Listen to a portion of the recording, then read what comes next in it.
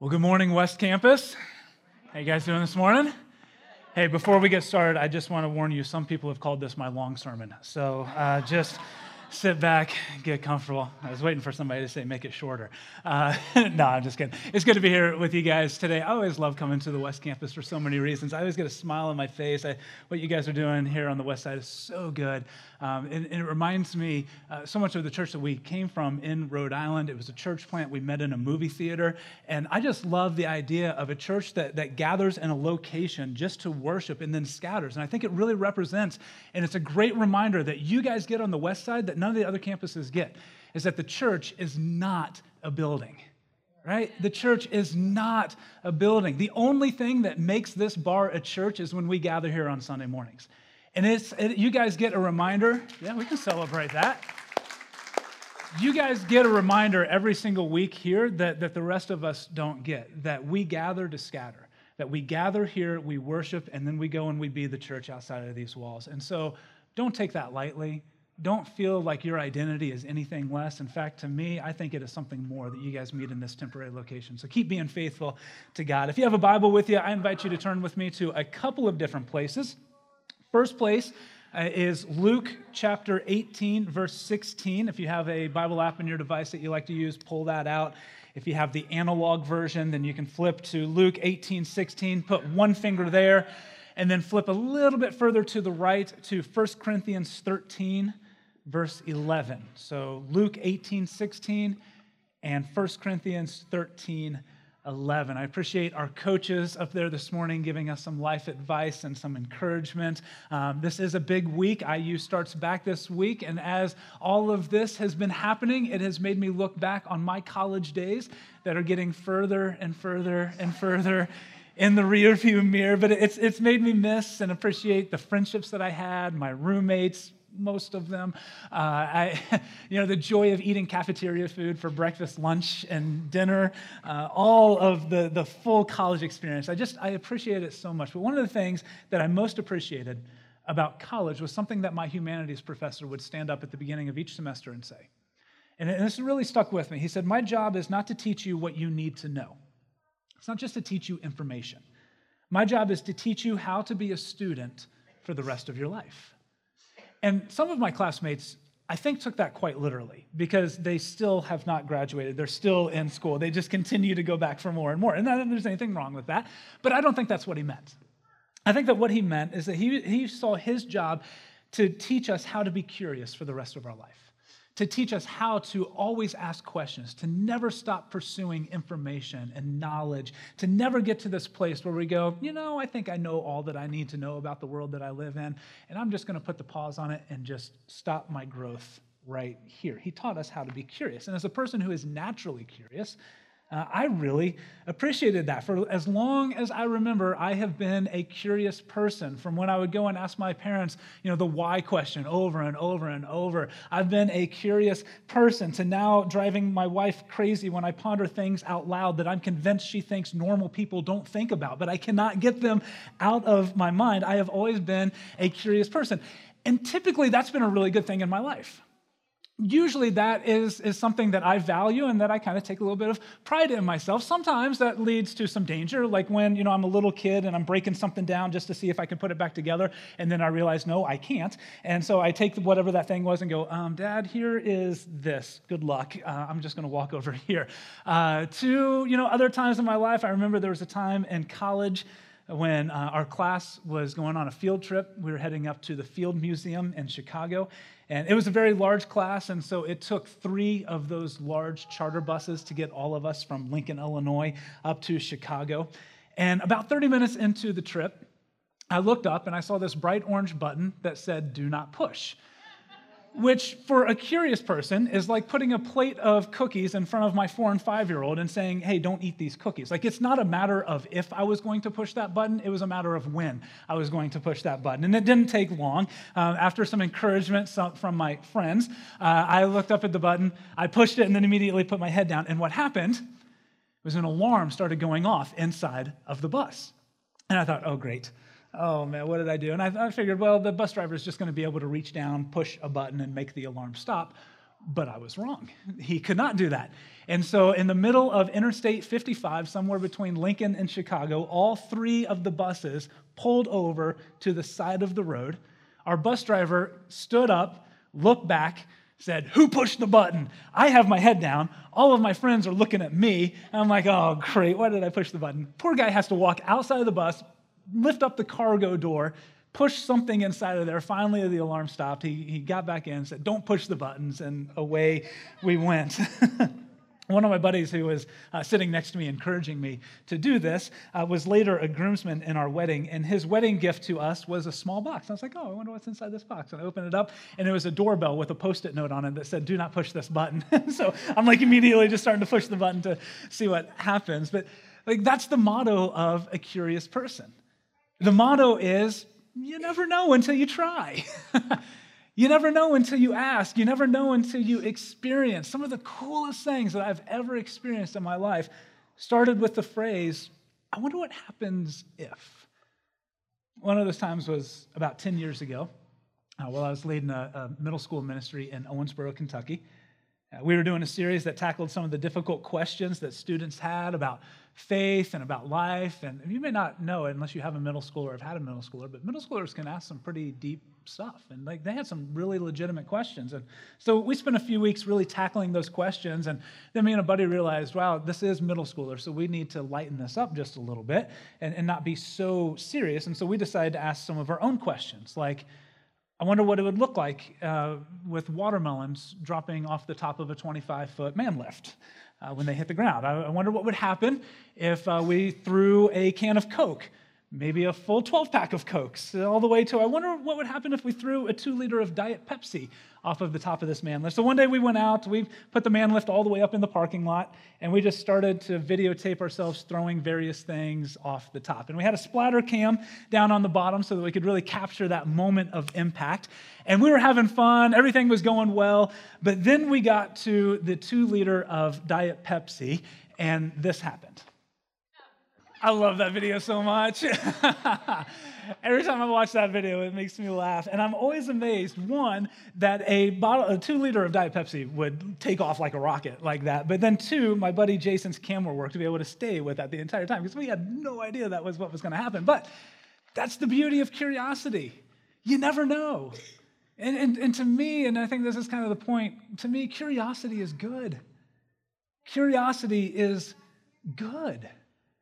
And I think that a lot of times curiosity gets a bad rap, not just in life, but I think especially in the church. Most churches, most Christians don't really value curiosity. It's a scary thing. You know, people are quick to remind us curiosity killed the cat. And as somebody once said, yeah, but it also cured polio. Curiosity sometimes can lead us down some dangerous paths, but it can also be a very good and beautiful thing. Curiosity opens our mind to a God and a world that is bigger than our finite minds can even begin to understand. Curiosity keeps us from becoming simplistic legalists who think that we have God all figured out and that we've put him in this nice, clean little box that feels safe and secure to us. It keeps us from labeling things into two categories as either good or bad. I think that to be a vibrant Christian means that we are curious Christians. That the more that we discover of God, the more truth that we will embody and reflect. And the more truth that we embody and reflect, the more that we will be able to see truth and beauty in things that we may have missed it in otherwise, in other parts of creation, in other cultures, in unfamiliar circumstances and new relationships. All of these things help become more beautiful to us when we are curious. They help us find value in things that maybe we would have written off too soon otherwise. And I think that our knee-jerk reaction as humans is to label anything that is unfamiliar as bad. Like, I don't have a context for this. I don't have a category for this in my life. This is new. This is unfamiliar. This is different than what I'm used to. And so we either, at worst, we label it bad, but at the very least, we oftentimes are skeptical of these things. But I think that godly curiosity doesn't do that. Godly curiosity balances realistic expectations that, yes, we live in a sinful, fallen world. Not everything is good. Not everything is beautiful. But some things are. And we need to be open to find the beauty and the value in those things. And when we take this view, then new things become exciting and full of possibility. Questions aren't seen as something to be feared, but as a way to gain greater understanding and depth in our faith. I think that in curiosity, we become who God designed us to be. We understand Him and His truth the way that He desires us to understand it more fully, more deeply, more richly. I don't think that we can care for God's creation or His people the way that we desire if we lack curiosity. And so that curiosity should not be feared, it should be celebrated. For so many people, it is the former rather than the latter. People oftentimes are afraid of curiosity because asking questions about our faith might start poking holes and deconstruct this nice, clean little foundation that we've built our faith on. And if we start poking holes and asking questions, and we're afraid the whole thing might just blow up. And for a lot of people, that's scary. But there's a certain segment in our population that is not afraid to ask questions, and that's kids. In fact, in the first service, it was great. Right as I was getting to this point, all of the kids were shouting and screaming. We're like, yeah, kids, right? We know kids are not afraid of anything. They're not afraid of asking questions. They're not afraid of asking why. Kids are naturally curious. I can't tell you how many times a day our 4- and 5-year-old will come up to me and say, Daddy, why? Why this? Why that? Why this? Why? I mean, all day. It's just why after why after why. And some of their questions, I have no idea how to answer. There are times when they'll ask one of us a question, and my wife and I will look at each other, and we just say, I'm going to let you take that one. And whoever gets that out first is the winner, because the other one has to answer the question. But I love it. I love how curious my girls are. And it's one thing that I actually pray for them regularly, that they never lose their curiosity. They never stop asking bold questions and seeking answers, that they never let the world's definition of maturity keep them from being curious. See, in the minds of most people, maturity means smothering childhood with responsibilities and ambition and adulthood. It means being focused and productive and making a difference in the world. The world says that all things silly and lighthearted and fun are immature, and that maturity means that we need to be serious and make big decisions and have all of this fiscal management. And some of that is true to an extent. Maturity absolutely does mean responsibility, but it doesn't mean that we have to lose our childlike sense of curiosity and wonder at the world around us. And I think Paul and Jesus would agree. Look at our text with me. I want to start in Luke chapter 18, verse 16. Actually, I want to go back just one verse to 15, and then we'll catch up to verse 16. Luke writes, people were also bringing babies to Jesus for him to place his hands on them. When the disciples saw this, they rebuked them.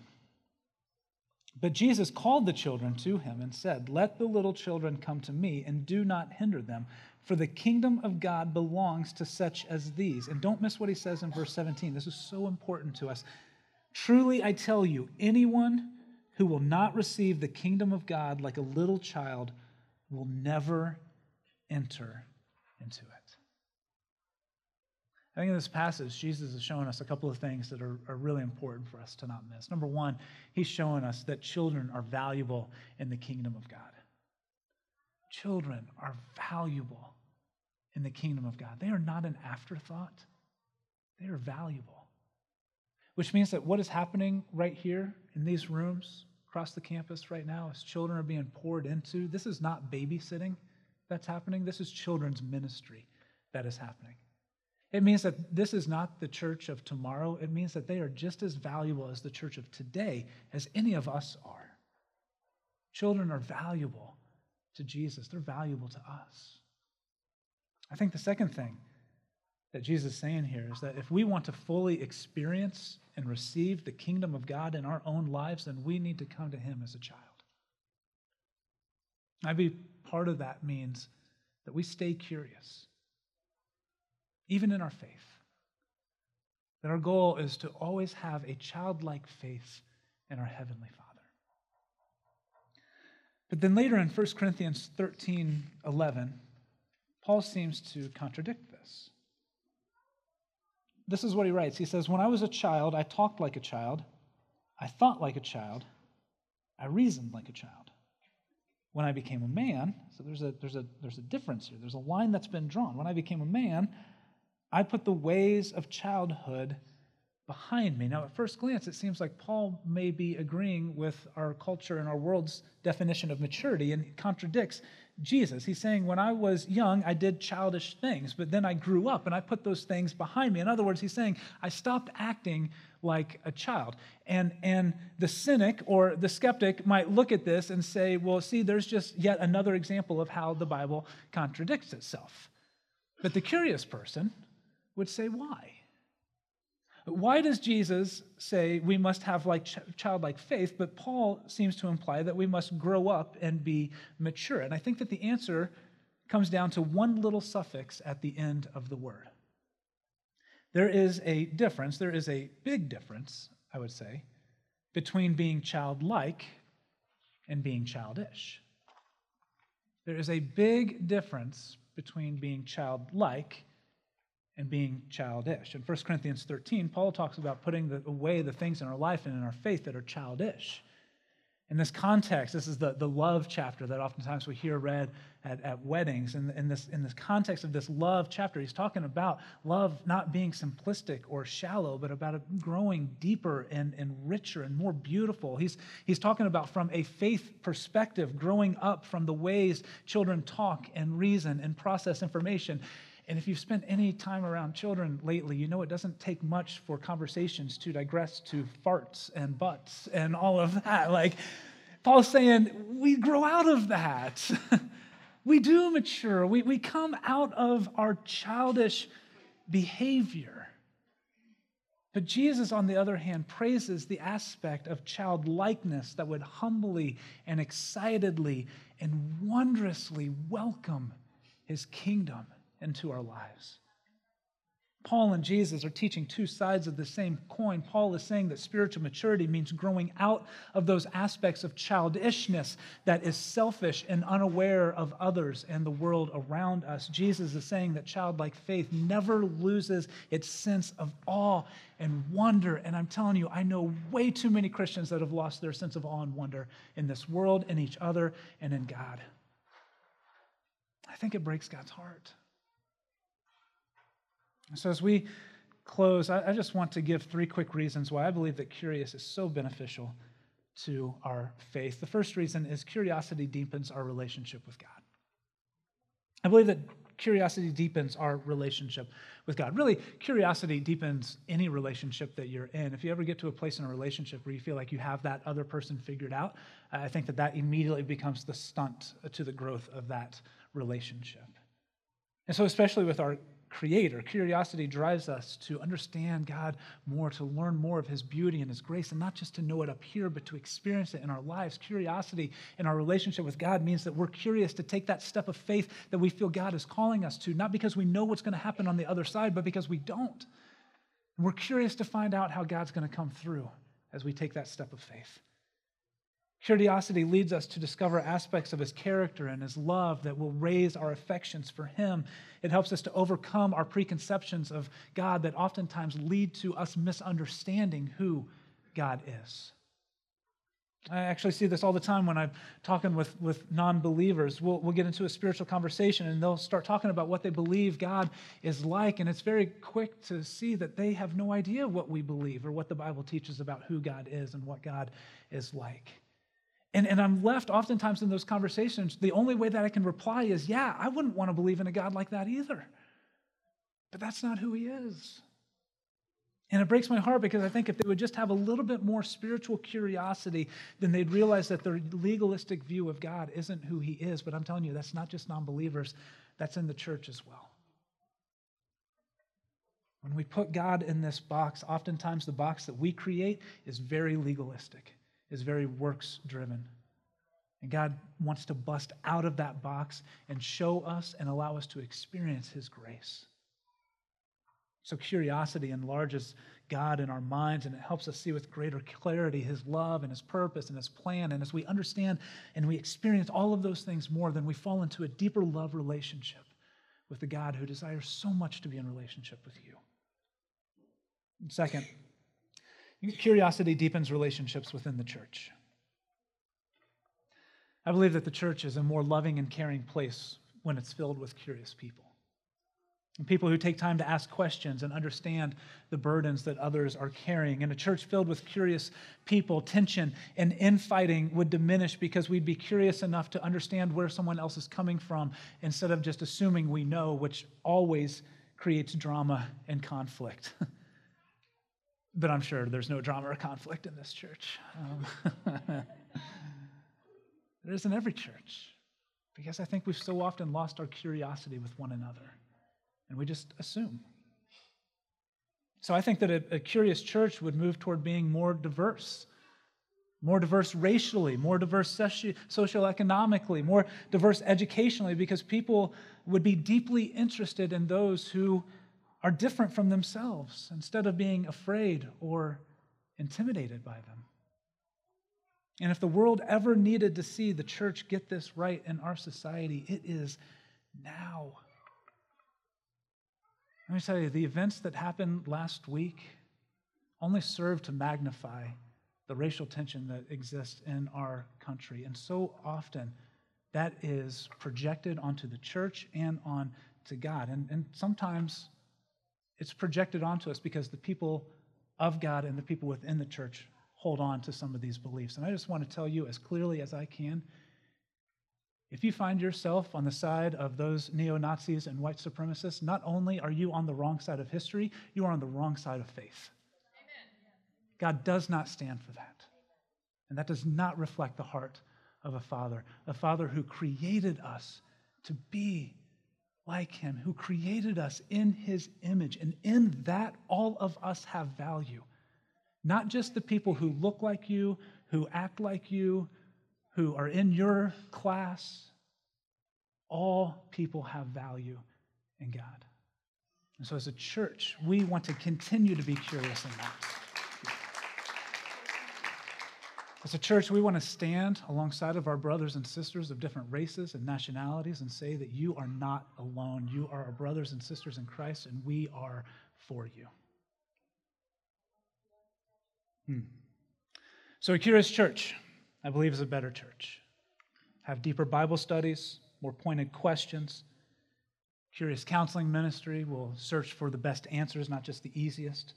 Curious outreach ministry would look for new ways to partner in the community to make a difference in the lives of others by pointing them to Jesus.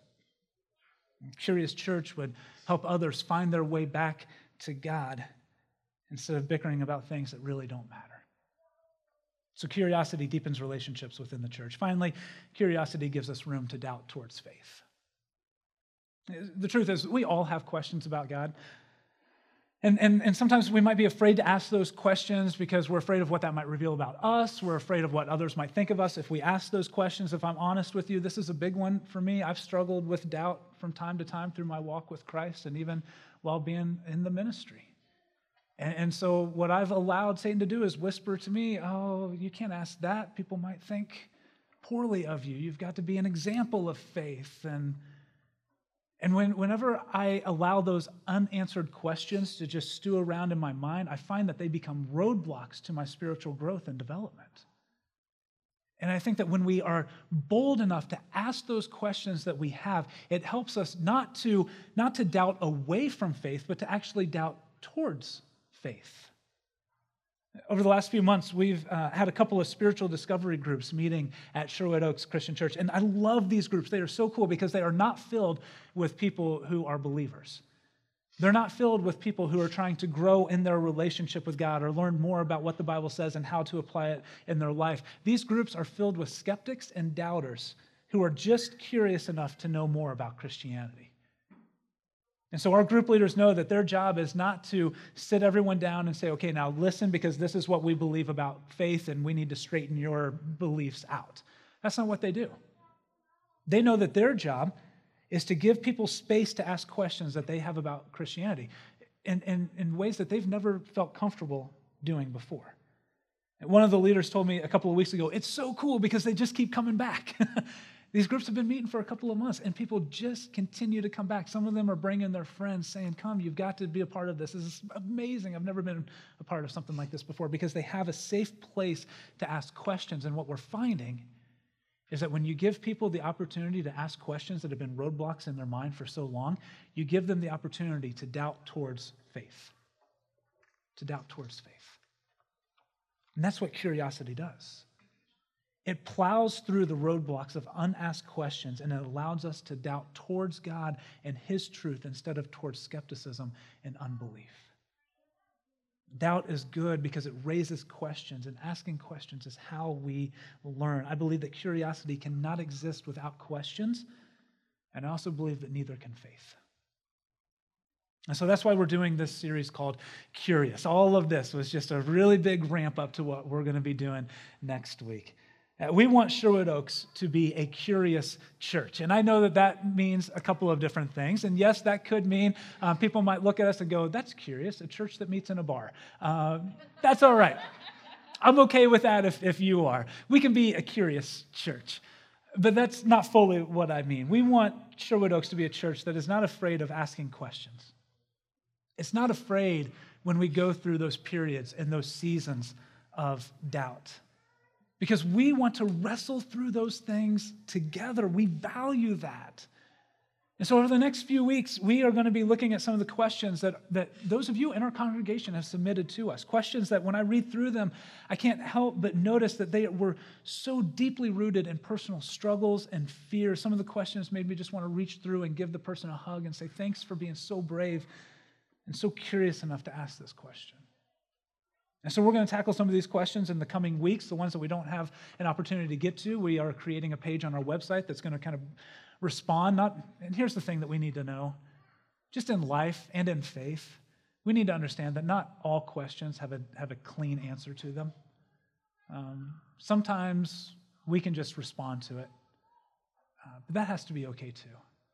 We need to get back to the value of having long conversations about something, not short, trite answers that we can put in our pocket and pull out as ammunition later. We need to value long conversations where we wrestle through things together. That could be another sermon in its own, so I'll stop there. But we want to be that church. We want to tackle through some of these issues. We want to be a church that is curious about faith, about ministry, and I'm curious about our mission of helping people come to know Jesus. And so as I close this morning, I just want to ask you a question. What are you curious about? What are you curious about? Can you think of something right off, or would you say, I think maybe I've lost a little sense of awe and wonder? What are you curious about? What question have you been afraid to ask or have a long conversation about because you're afraid of what others might think, or you're afraid of the answer that you might find? Here's my challenge to you. My challenge to you is this week, ask that question. Find somebody to ask that question to. Grab coffee with a friend, talk to your life group, whatever you need to do. Just ask the question and don't be afraid of the long conversation that might follow. And you might not get the answer that you were looking for, but it might very well be the thing that helps you grow in your relationship with God. It might be the thing that deepens your relationships with others in the church, and it might help you learn how to doubt towards faith instead of away from it. Let's pray. God, I'm so grateful for this body of believers that gathered here this morning to just look at what it means to be curious. Thank you that you are a God who values that and who encourages us to not give that up. And I think it's a different view than what a lot of people in the world that I've come across have of you. Most people view the church and religion and you as just being closed-minded and not being willing to have long conversations about stuff. But Lord, help us to be a church that holds on to your truth, and we don't waver from that by any means, but that we're always looking for new ways to understand you and your grace and your love, and how that reflects and is represented in the world around us. So God, help us to be a curious church, in both sense of the word, to do things differently that most people go, that's not what I understand church to be. We want to be that church. But we also want to be the church that values curiosity and questions and doubting towards faith. And that's messy. It's messy.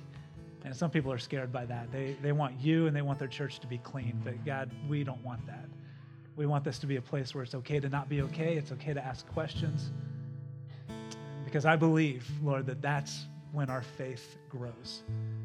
That's when we know you better, and that's when we can help this world know you better as well. So may we never settle for anything less. And we pray it in Jesus' name. Amen.